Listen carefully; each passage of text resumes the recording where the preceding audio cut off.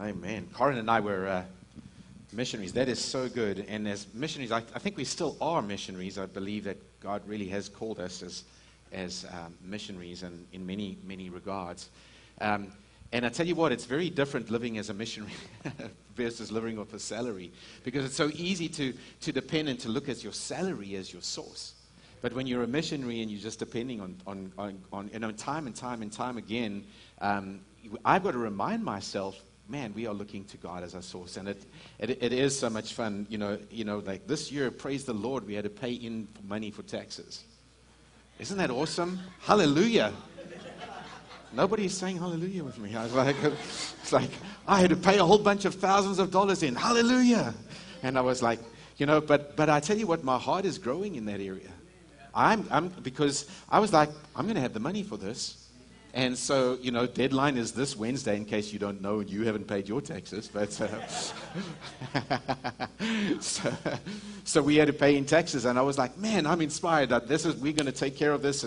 And fortunately, we've got a little wiser. We don't spend the whole dollar anymore. When you're little and you're not that wise in the Lord, sometimes, remember, and no condemnation if you're one of those people that spend the whole dollar. You know what I mean by spend the whole dollar? If you get $50, you spend $50. Then you got nothing left. You got nothing. So that's not a smart way to live, but it takes sometimes some growing way, to grow into learning how to do some of those. So we do put some money aside, and Dave Ramsey's got grace courses and learning to have an emergency fund and those kind of things. And so staying, what's that? Yeah, staying out of debt. It's a powerful tool. Otherwise, you just pay interest and all those wise things that, hey, it's not a Dave Ramsey invention. God actually talks about it in Proverbs. But you know what? It actually takes us doing stuff and putting it into practice. And so, but I always know that as we were getting ready for giving, Corin and I, just for this week, I just felt inspired. Praise God, I've had to pay in taxes. I'm ready to give more this week. And it comes up, like you said, listen to those things inside your heart as the Lord touches your heart. So. What's that? Oh, yeah. Before I do those photos, I wanted to do just two things that were on my heart. That song stirred something up in me, and I got this word from someone who said that, and they sent me a text, and they earlier this morning and said that this word was on their heart, and I just gelled with it. And in Ezekiel 37, you know that's the story of the dry bones. And the Lord speaks to Ezekiel, and he says, Son of man, can these bones live? Can these bones live? Now, if God asks you a question, it's not because he doesn't know.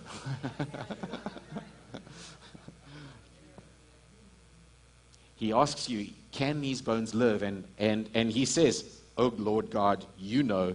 And he said to me, prophesy over these bones. And as you know, he prophesies and he speaks over these bones, and these bones start coming together, and sinews and tendons and muscles and skin, and eventually they stand up and so on. He prophesies.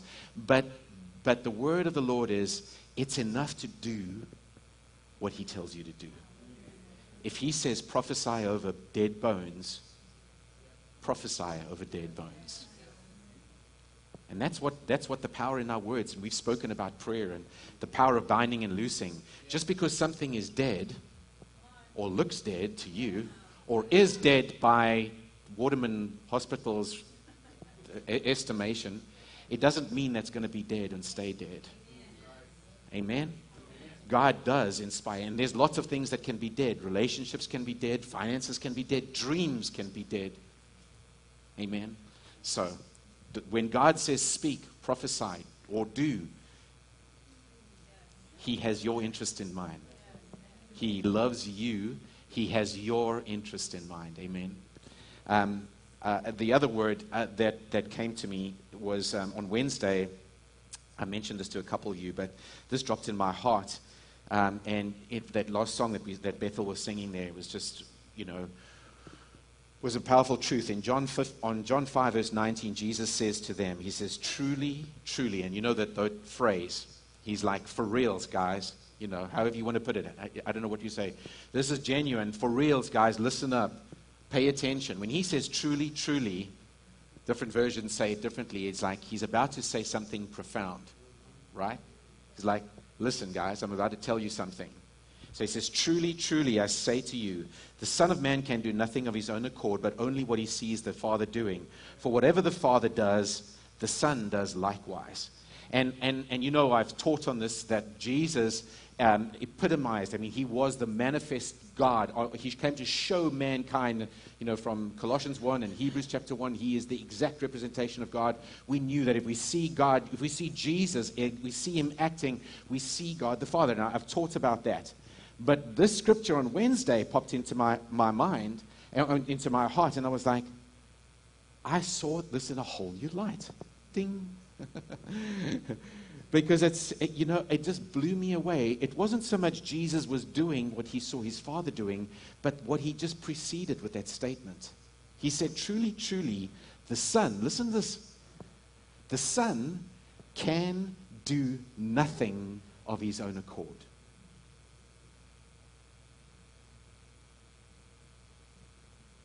Think about that. Jesus of Nazareth, been smoked this week, right? Proverbially, not really. No weird pipes, please. I'm just saying, God, Jesus can do nothing. That is profound. Jesus himself could do nothing of his own accord. And we studied this in Overflow when we've looked at Jesus and his dependence on the Holy Spirit in detail.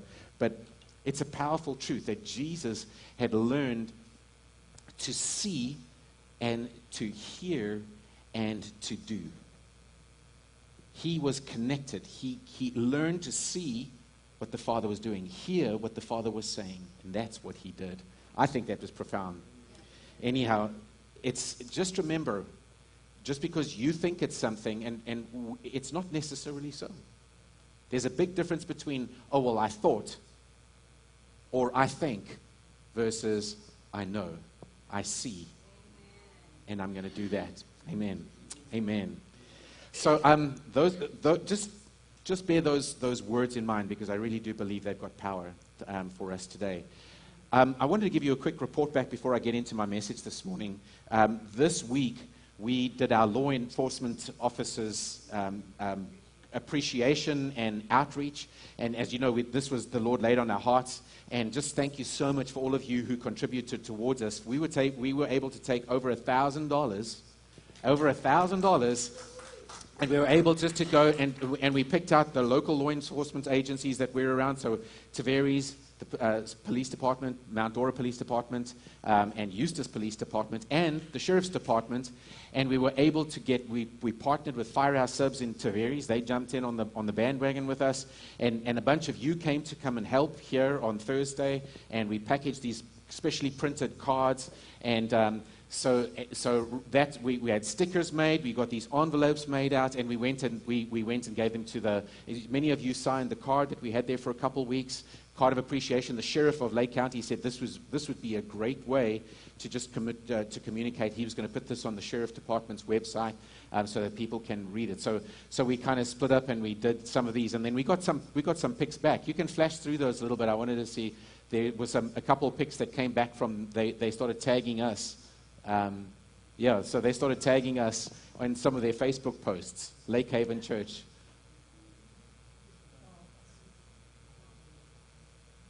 So that gave them a free meal to Firehouse Subs. Isn't that cool? So that we were able to give them a free meal. So it was a sandwich and it's just a small token of appreciation. And then the verbiage over there said, look, we really know that if you don't get to do your task, that evil can reign unchecked. And that's true.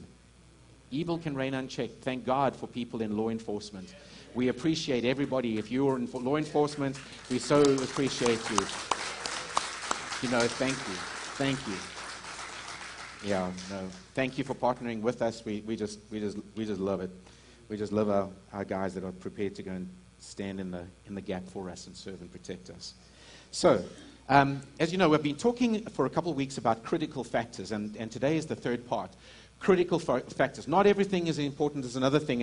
And I base this because as the 80-20 rule in the world, I think they've formulated, they've cottoned on to this godly principle, and they call it the 80-20 rule, or back in the 1800s, an Italian by the name of Pareto it was called the Pareto principle, and he said that 80% of the effects come from 20% of the causes. Generally, that you can identify, if you can identify the critical things, the 20%, the 1/5 of the things that you stay busy with actually give you 80% of the results. And that's a massively wise principle, because you can spin your wheels with the other 4/5 and get very little done. I know I've had some days at the office where I feel like I come home and I don't feel like I got a whole lot done. And maybe it's just me. But otherwise, you can, if you learn to identify what are the important things, 1/5 of the things typically give you 80% of the results. And that just seems to work in the world. And a scripture I pulled out was Matthew 23, verse 23 and 24, where Jesus says, "Woe to you, scribes, Pharisees, hypocrites, for you tithe mint, dill, and cumin, but have neglected the weightier matters of the law, justice, mercy," and it says there faithfulness, but the actual Greek word is just faith, pistis. It's just faith, justice, mercy, and faith. These you ought to have done without neglecting the others. You blind guides, straining out a gnat and swallowing a camel. Jesus was saying here, listen guys, there are bigger fish to fry. There are camels out there. Don't worry so much about straining out the gnats. Yes, the gnats we can get to the gnats, but how about let's deal with the camels first? Let's make a bigger deal of the camels than of the gnats. And that is a principle that we see. So we've been talking about, and by and large here at Lake Haven, we do talk about the big things. We do talk about the big things. Last year, we did a grow series, and then we went into a prayer series. And there are, I don't think we spin our wheels with a lot of small stuff. But in the principle of where we're building towards, I believe that there are, in this time, particularly in this day that we find ourselves, I don't know how close we are to Jesus' coming back. Quite honestly, I don't. But I have a sense that we're near an end, and we have got a critical part to play. We have a functional, critical part to play. And this time of functioning in church and just spinning our wheels and not really getting to the heart of things, we need to stop. And we need to be busy with those things that we need to be busy about, right? So we spoke about in the first week how about God is good, and we pulled it out from Psalm 34, how taste and see that God is good. Because if we don't understand the goodness of God, if we don't understand that God is good to the evil and the unthankful, the church, by and large, has adopted a message where they think that God is going to kill the bad people and He's going to bless the good people. If you believe that, then you are trapped in pre-cross thinking. And it's rife throughout the body of Christ. Because if you know, and you've been through communion here, and we teach on communion, Jesus paid the price for every sin. It's right through the New Testament, and I teach that a lot. The sin of the world was paid. God here, and I pulled this out in Luke chapter 6, remember? This was 2 weeks ago. Luke chapter 6, and I'm going to pull it down, verse 35. And he says, "Love your enemies, do good and lend, expecting nothing in return, and your reward will be great, and you'll be sons of the Most High. For He is kind to the ungrateful and the evil. And be merciful then, even as your Father is merciful." So that's Luke 6, verse 35. God is telling us, and I used to read that so many times, love your enemies. And I thought, man, I've got to do that. That's impossible. You can't love your enemy from you. But do you understand that God is not a hypocrite? You get it, right?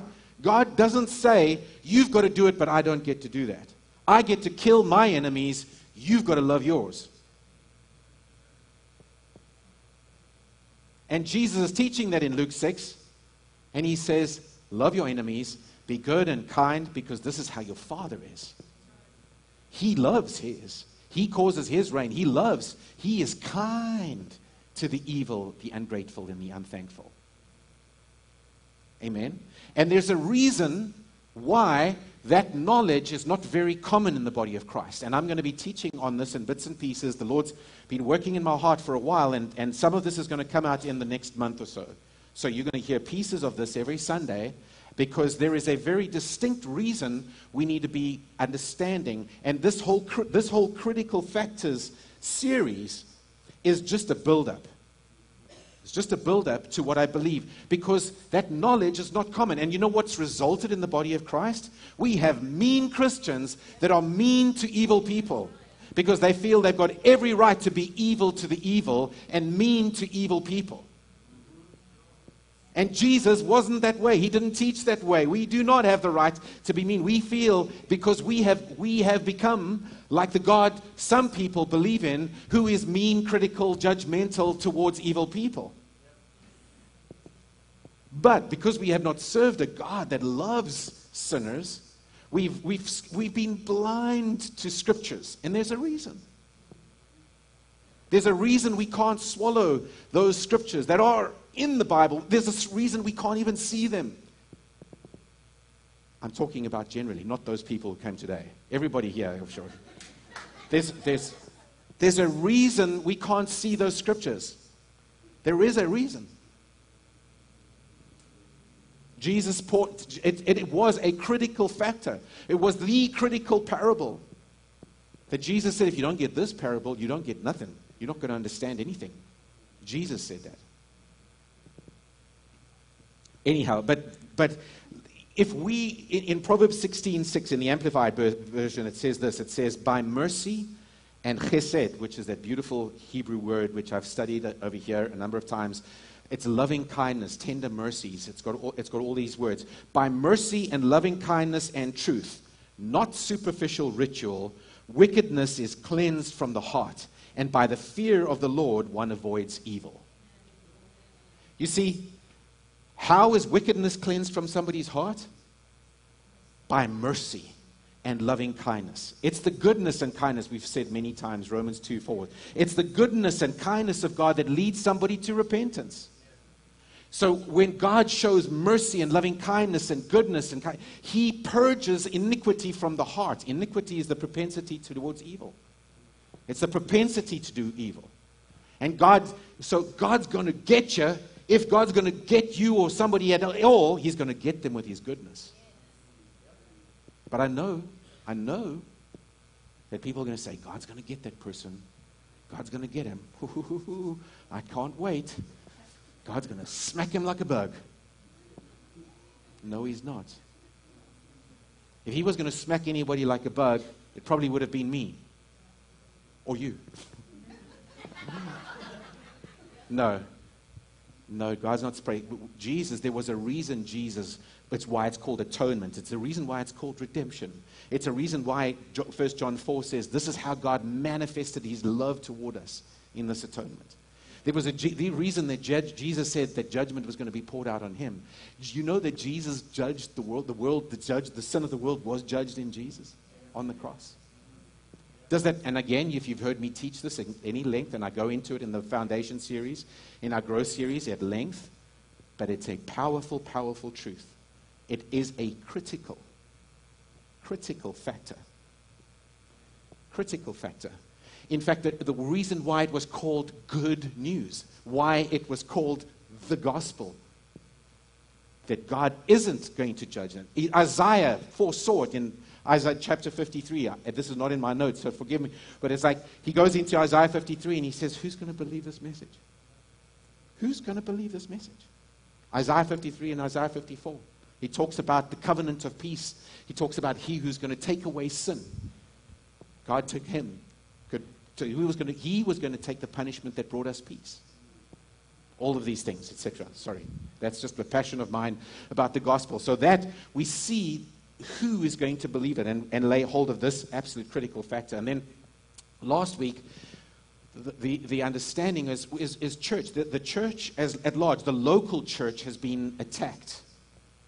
The understanding of why the local church. Now, all of you, again, here, you sitting in local church and you online, yes, I understand with this whole thing, you're joining with us. But the point of the local church, the point of the church is so that we can get together. We can fellowship with one another. And it's critical to understand that there is such a thing as a healthy church, and what that healthy, a healthy relationship with a local church. There is such a thing. There is no, there is this general body of Christ thing, and I can just watch stuff online and just listen to messages, and that's the same. No, it's not. Not according to the Bible. You can't. And so indulge me, because I got into some of that, and I wanted to just grow into that. I wanted to unpack that a little bit more, so that we have a sort of an understanding again why we did it. And we discussed a little bit of koinonia, and what koinonia is. And koinonia literally means, if you go and study it at length, we're supposed to have fellowship with the Father, the Son, and the Holy Spirit, and with one another. Koinonia is this sharing again, and I went into this communion with one another, this need for one another, and in Ephesians chapter 4, as I said, no, I don't want to jump into 4 yet. Let me just stay out here. I'm going to zoom out and zoom in a little bit, okay? So that's just my tendency. I want to take a good look at something, I step back, and I want to see a little bit of an overview. Now, many of you know 1 Corinthians chapter 13, the love chapter, right? Oh, wow, the love chapter. It's God's love. What's wonderful. But do you know that is inserted right in the middle of a teaching? It is not a standalone scripture. It's not a standalone chapter. Man added chapters and verses in like the 1400s, 1500s. Chapter and verse were only added to the Bible in the last 600 years or so. And that was just so that people could find stuff. It's part of a discourse of chapter 12, 13, and 14 that you really should sit down. I'm saying I'm zoomed out, right? If you sit down and you read chapter 12, 13, and 14 in one sitting, and we've done this in Overflow, because he starts off teaching the Corinthian church, which was a very worldly church, by the way. Very worldly church. And they had gifts in operation and stuff happening. They also had some crazy, worldly, fleshly stuff happening inside the church. And Paul is writing to the church in Corinth by the Spirit of God as he's leading them. And he says, listen, and he starts in chapter 12. He says, listen, guys, about the spiritual stuff, I don't want you to be ignorant. And then, like Pastor Greg said last year, I'm going to start teaching you. I'm going to start de-ignorantizing you, right? He's going to start teaching them about the spiritual stuff. And so he goes and tells them what the gifts are and how they should be operating with each other. And then he goes into these scriptures. So I'm going to pull out just a couple of scriptures. So in 12 verse 7, to each is given the manifestation of the Spirit for the common good. ESV version, for the common good. Verse 27 of the same chapter. Now you are the body of Christ and individually members of it. Verse 14, verse 1. Pursue love, earnestly desire the spiritual gifts, especially that you may prophesy. The one who speaks in a tongue builds himself up, but the one who prophesies builds up the church. That was 4. Did I give it? Yes, thank you, Tracy. 1 Corinthians, then verse 19. Nevertheless, in the church, I would rather speak 5 words with my mind in order to instruct others than 10,000 words in a tongue. Don't be children in your thinking. Be infants in evil, but in your thinking, be mature. And then in 26, what then, brothers? When you come together, listen to this. When you come together,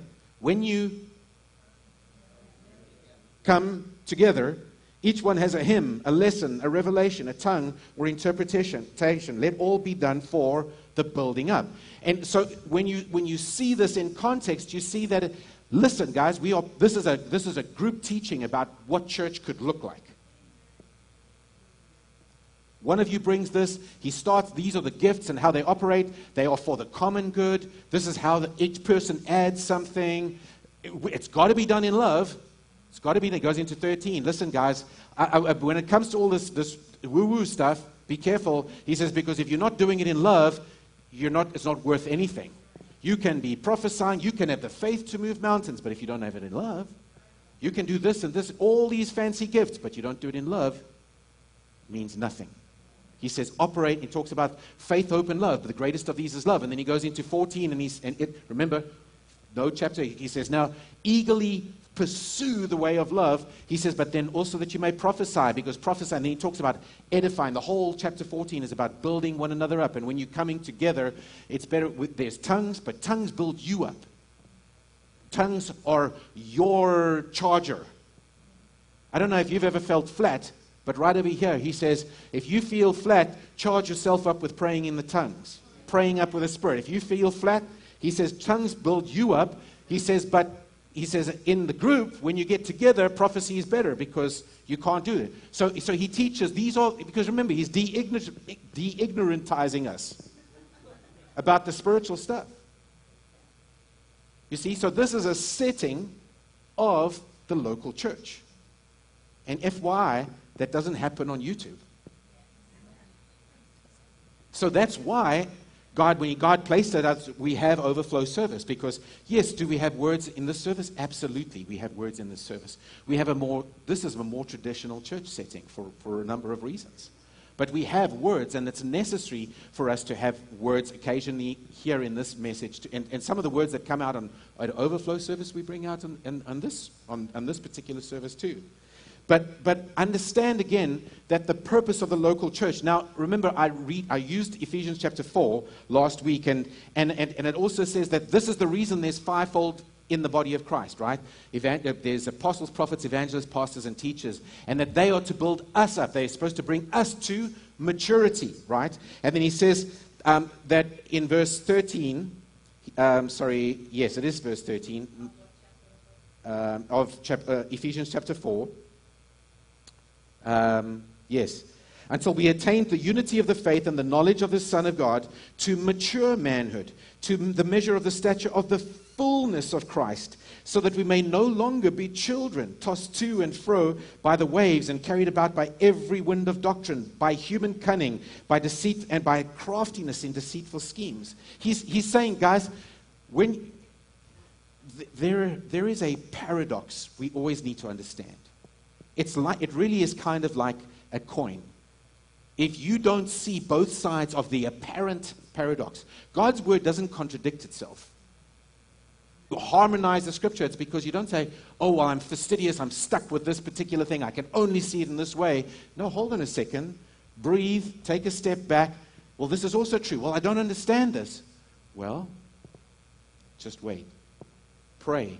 Seek wisdom, understanding. And then Sunday, it's kind of like those proverbial pictures I love those 3D stereoscopic pictures with a whole bunch of dots or whatever the case is. You can just see dots, right, if you look at it, but look at it long enough in the right way, and suddenly, oh my gosh, dolphins leaping out of the wave, or whatever it is. You see it. There is a depth to it. There is another dimension that you're seeing into it. The Word of God is very much like that. So with Jesus, do you think that Jesus, this scripture, Ephesians chapter 4 says, the reason God gave us these fivefold ministries to bring us to maturity. That we won't be children led around by every wind of doctrine, by the crafting and cunningness of men. But we're supposed to mature. We are supposed to mature. Now, the flip side of the coin is what we spoke about in the prayer series. The flip side of the coin is, have we been given everything for life and godliness? Absolutely. I have been given everything. 2 Peter chapter 1, verse 2 and 3 goes and says that this is how we have been given. We have been given an inheritance. That inheritance is ours. We have been given all things in Christ. They are already ours. The flip side of that coin is, you've got to grow. Because even 2 Peter says, through our knowledge of Him. Talks about we only participate in our inheritance through our knowledge. When we get knowledge, God doesn't say, oh, you just got some knowledge. Here you go. Here we go. I'm going to give it to you. No, you've had it all the time. There is nothing you can go to God and ask for that you haven't already got. You have been given, past tense, everything for life and godliness, but it is through the knowledge, and that is the process of maturing. So when Jesus grew in wisdom and stature and favor with God, with men, at least with men and God, I think that's Luke 2:52. Jesus increased in wisdom and in stature and in favor with God and men. Jesus had to grow. Paul had to grow. Even after he was saved, he didn't just suddenly, oh, I've got it all, and he started preaching. You study the book of Acts. They sent him out, and he was in Arabia for years and years and years and years and years. There is a process of maturity.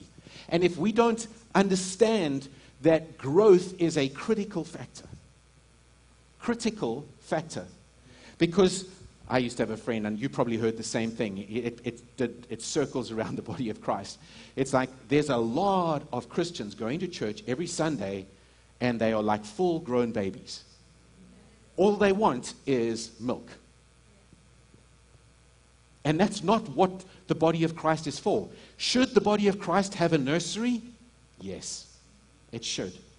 Should people stay babies their whole life? No. But I cannot make you grow. I struggle to make me grow. And I say struggle because it is a challenge. There is decisions that I have to be prepared to commit to. I have to assign time and intentionality and priority. My TIP thing, remember. I've got to assign the time. I've got to be intentional about it. I've got to make a priority.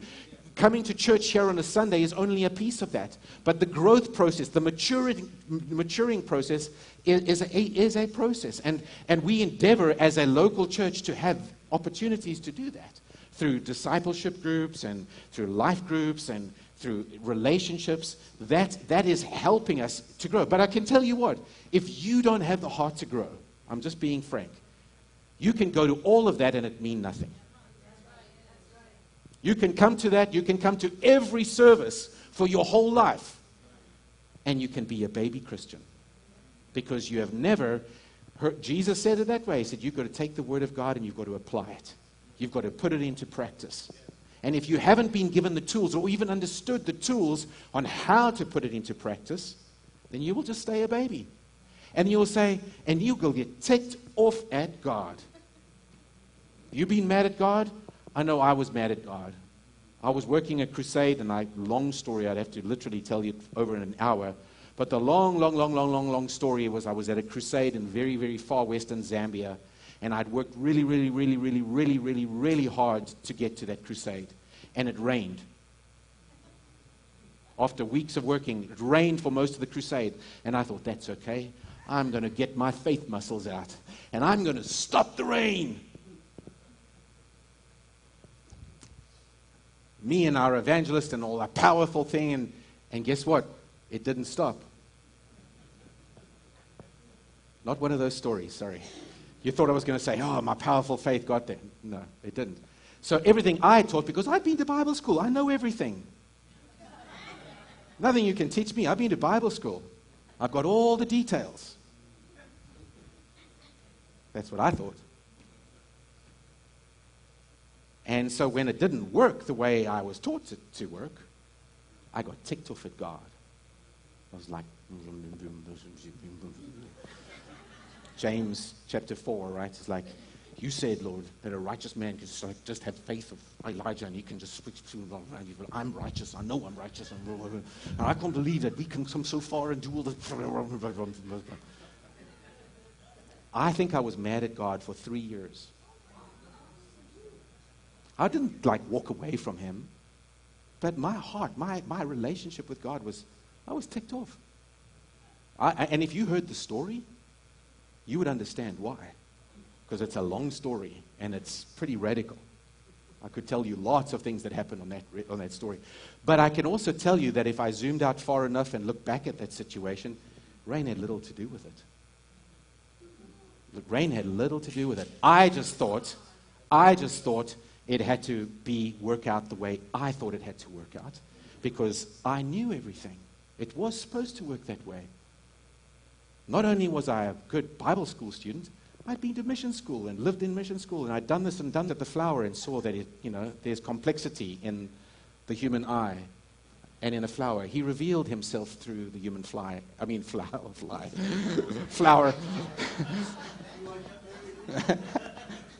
Flies, yeah. But God revealed his character and nature through nature, his personality. He is complex, but he's also he is sarcastic. I love his sarcasm.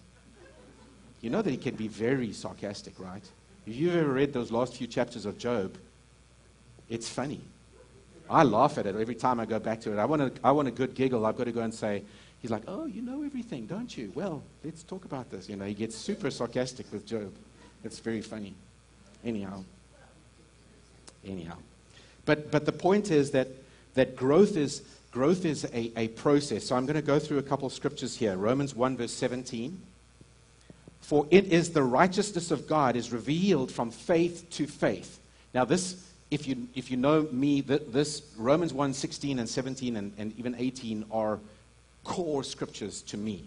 Because in verse 16 Paul says, I'm not ashamed of the good news, the gospel, the whole thing. He says, because the gospel is the power of God for the salvation for everyone who believes.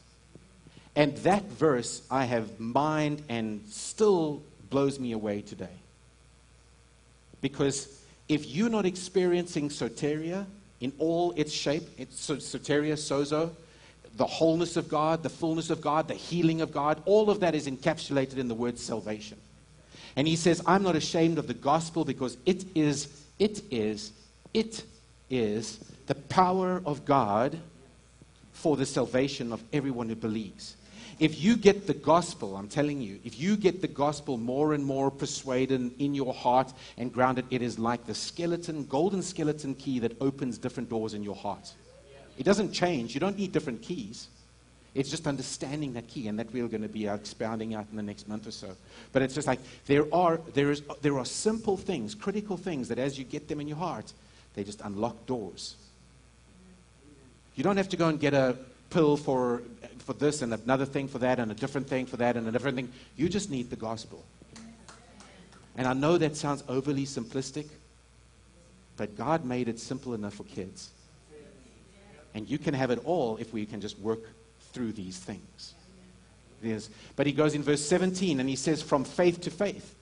He uses this word, from faith to faith. In 2 Corinthians 3:18, he says, we all with unveiled face, beholding the glory of the Lord, are being, present tense, right?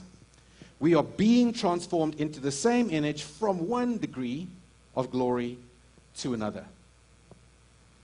From one degree of glory to another. So you see progression here, right? From faith to faith. From one degree of the glory to another degree. How about Philippians 3, verse 12? Here's Paul talking to the Philippians. He says, not that I've already obtained this, already perfect, but I press on to make it my own because Christ Jesus has made me his own. Brothers, I do not consider that I've made it my own, but one thing I do, forgetting what lies behind and straining toward what lies behind and straining towards what lies ahead, I press on towards the goal for the prize of the upward call of God in Christ Jesus. Let those of you who are mature think this way. If there was anything else otherwise, God will reveal that also to you. Only let us hold true to what we have attained. He says, so basically he's saying, listen, don't forget what you've learned, but you've got to kind of leave this stuff and press on ahead. You've got to leave stuff behind and press on towards what is ahead. And so he talks about maturity there. And then in 1 Corinthians 3, he says this. He says, verse 2, I fed you with milk, not solid food, for you were not ready for it. Think about that. I fed you with milk, not solid food, because you weren't ready for it. And even now, you are not ready, for you're still of the flesh. Now, he's talking to believers, right? You realize that. He is saying, you're not ready, for you are still of the flesh. You're still seeing everything like the world is. You're still processing things like the world does. You still think like the world does. You're saved, but you're not ready for some stuff. So I've just been giving you milk. For while there is jealousy and strife among you, are you not of the flesh and behaving in the human ways? So he talks about this growth process. In 1 Corinthians 2, if you go back a chapter, it says, yet among the mature, 2 verse 6, he says, yet among the mature, we do impart wisdom, although it is not a wisdom of this age or the rulers of this age who are doomed to pass away. So he says he's talking about, there is a wisdom that you can mine that he is talking about. And guys, this is what I'm talking about. As I said, we've zoomed out. This is a journey. You don't arrive at a journey today or tomorrow. You will be on this growth journey if you will. You will be on this growth journey for the rest of your life. And at any stage, if you want to stop and say, I don't want to be on this growth journey, that's okay. You can be a baby Christian your whole life. I'm going to put it very frank. You can live on spiritual milk your whole life. God doesn't love you any less. He doesn't love you any less than he does Hitler or a child murderer. I know that's graphic, but love has never been deserved by us. We in this religious world have made it like, oh, well, one day if you're good enough and you dot all your I's and cross all your T's, then you get more of the love of God. That's nonsense. You can't get more of the love of God. He loves because he loves. That's it. He is love. Amen. So if you stay a baby Christian, if you stay where you're at, if you get interrupted because of anger like I did when I threw my toys out the cot.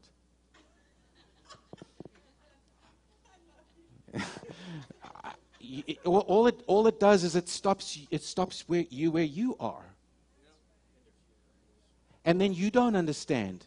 And then we all have kids, and that's the beauty of it. We can see ourselves in all of these processes. It just makes you snicker. Yes, that's exactly like I was to God. Whether you're stomping your feet or whether I only want candy. I want candy, I want candy, I want candy. No, you want to have your vegetables. I don't want my vegetables. I don't eat vegetables. I want candy. It's kind of like a lot of believers.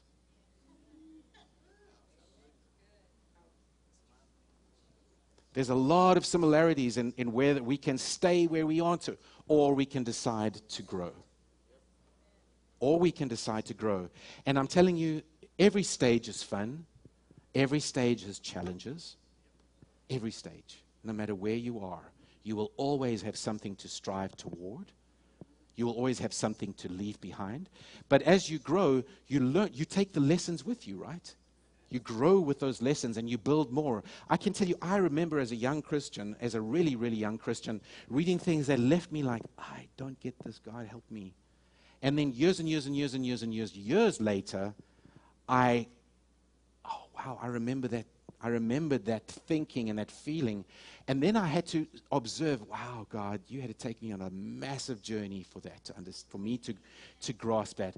Why? Because that understanding was built on these foundations and that understanding and that understanding and that perspective there. And it's like, wow, God, manifold, 3D, wow. I see it now. Thank you. Ka-chink, it's like that piece of Lego fits in. Blink. Okay, now I get it. But if I stopped 14 years ago and said, I don't understand this, God's a liar. He's a liar. Because it doesn't work the way I think it should. You see, that's why we have to be so persuaded of God's perspective. And God's faithfulness and his goodness, and we know that he is not a liar, and that we know these foundations, because then we can just say, yeah, I don't get it, but I know him. I don't get it right now, but I know him, and Lord, I do want to understand it. Or you can just say, I don't want to understand it. I'm just going to come to church every Sunday, and when things happen, I'm going to say, oh, God is in control.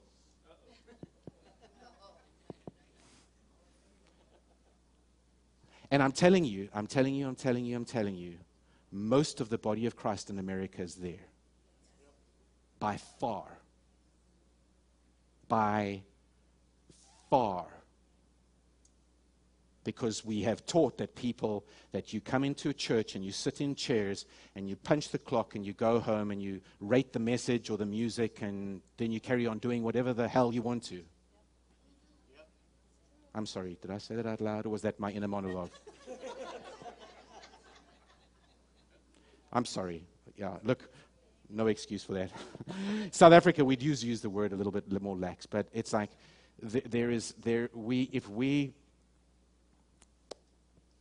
if we are going to embrace a God who is pure and holy and true, and he loves us and all these aspects of us, then we've got to take him all if we want to grow. We've got to take everything he gives. And I'm telling you, he is faithful to a fault. He cannot lie. He cannot lie. He cannot. Even in fact, when you study faith, whatever faith has been taught, faith is being taught. It's just God has got integrity. What he says is so. It is. But if he said it, okay, God, you say it right there, I'm going to take that. And that's why Jesus said it was one of those foundational things. Mercy, faith, were two of those things Jesus said were critical. One of those critical factors, right? So understand this, growth does take time. It takes a decision. It does take time, takes intentionality.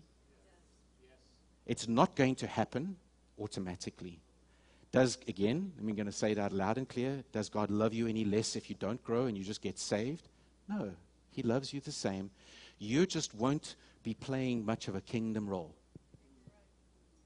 Maybe one day when we stand before the Lord and he says, what did you do with your life? And you can say, or you're going to give an account for your life. You're going to say, well, I enjoyed the Kardashians most of my life, and here I am, I got saved. I can tell you all about whatever, you know. Or what? You can say, well, I made a lot of money, and I've got 5 big homes, and I was really liked by people. Are we living a longer game? Are we living to mature and actually have kingdom impact? When Jesus said, seek ye first the kingdom of God and his righteousness, he's saying we live kingdom first. Kingdom first. That's when things added unto us and make sense, because we live kingdom first. We don't live for our retirement first and then follow God.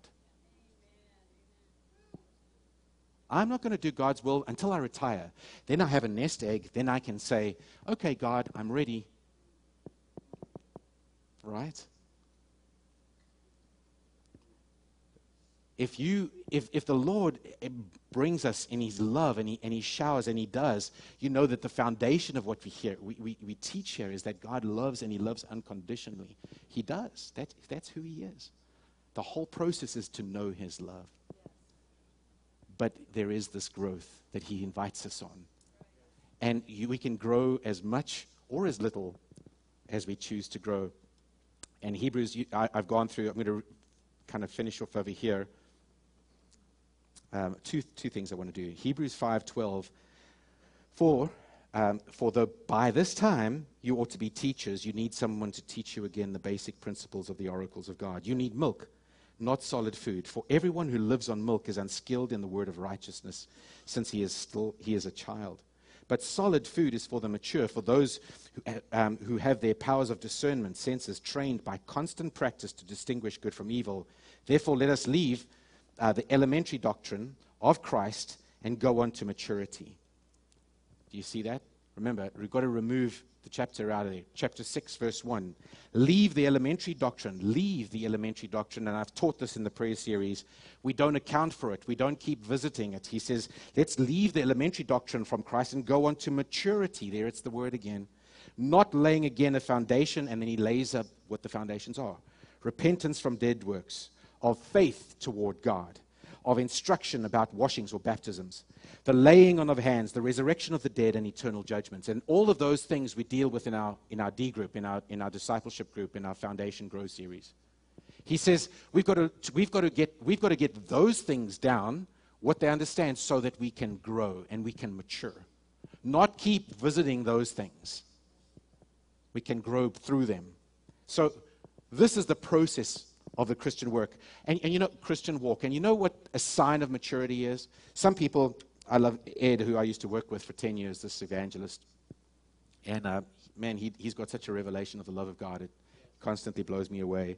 And he's, you know, and he used to say this. He said, you know, when you have this idea, well, somebody's a really mature Christian, they can just stand up and do miracles.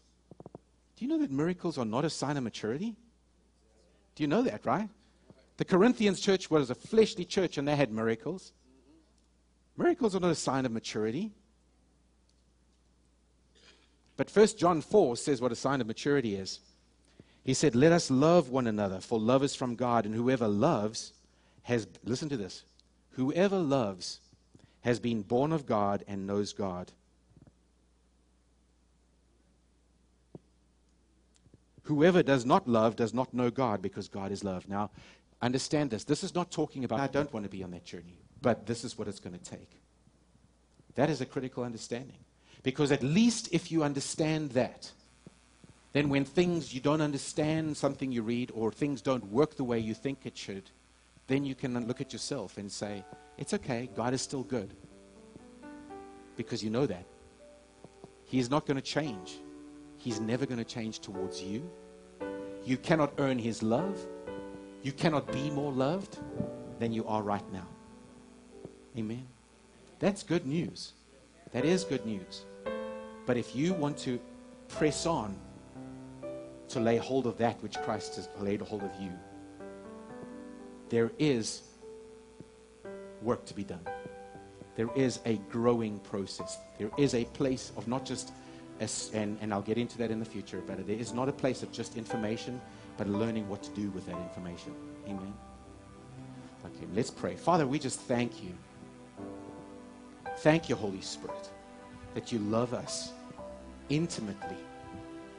Intimately. There is not one person here or in the city limits or in the world that you don't love with a complete, whole, and unconditional love. And so, Lord, we start there.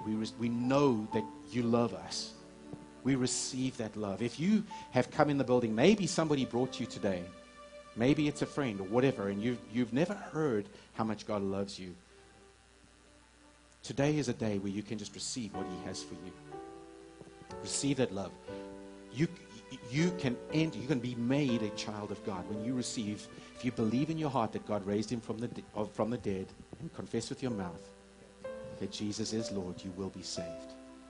You will be saved. Your eternal salvation, the most important thing of all, is secure, and that is the most important decision.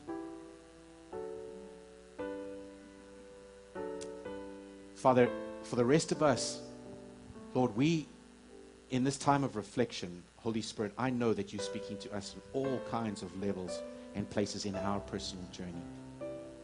Father, I thank you that this is not a message of condemnation. It's a message of absolute reality. Thank you, Father, that you love us, that there is no condemnation for any single person in Christ. No condemnation. And Lord, let me just put it this way. Right now in your heart, in this moment, just make that decision. What journey are you on? What is God calling you to? What steps will you take? Because that's between you and Him.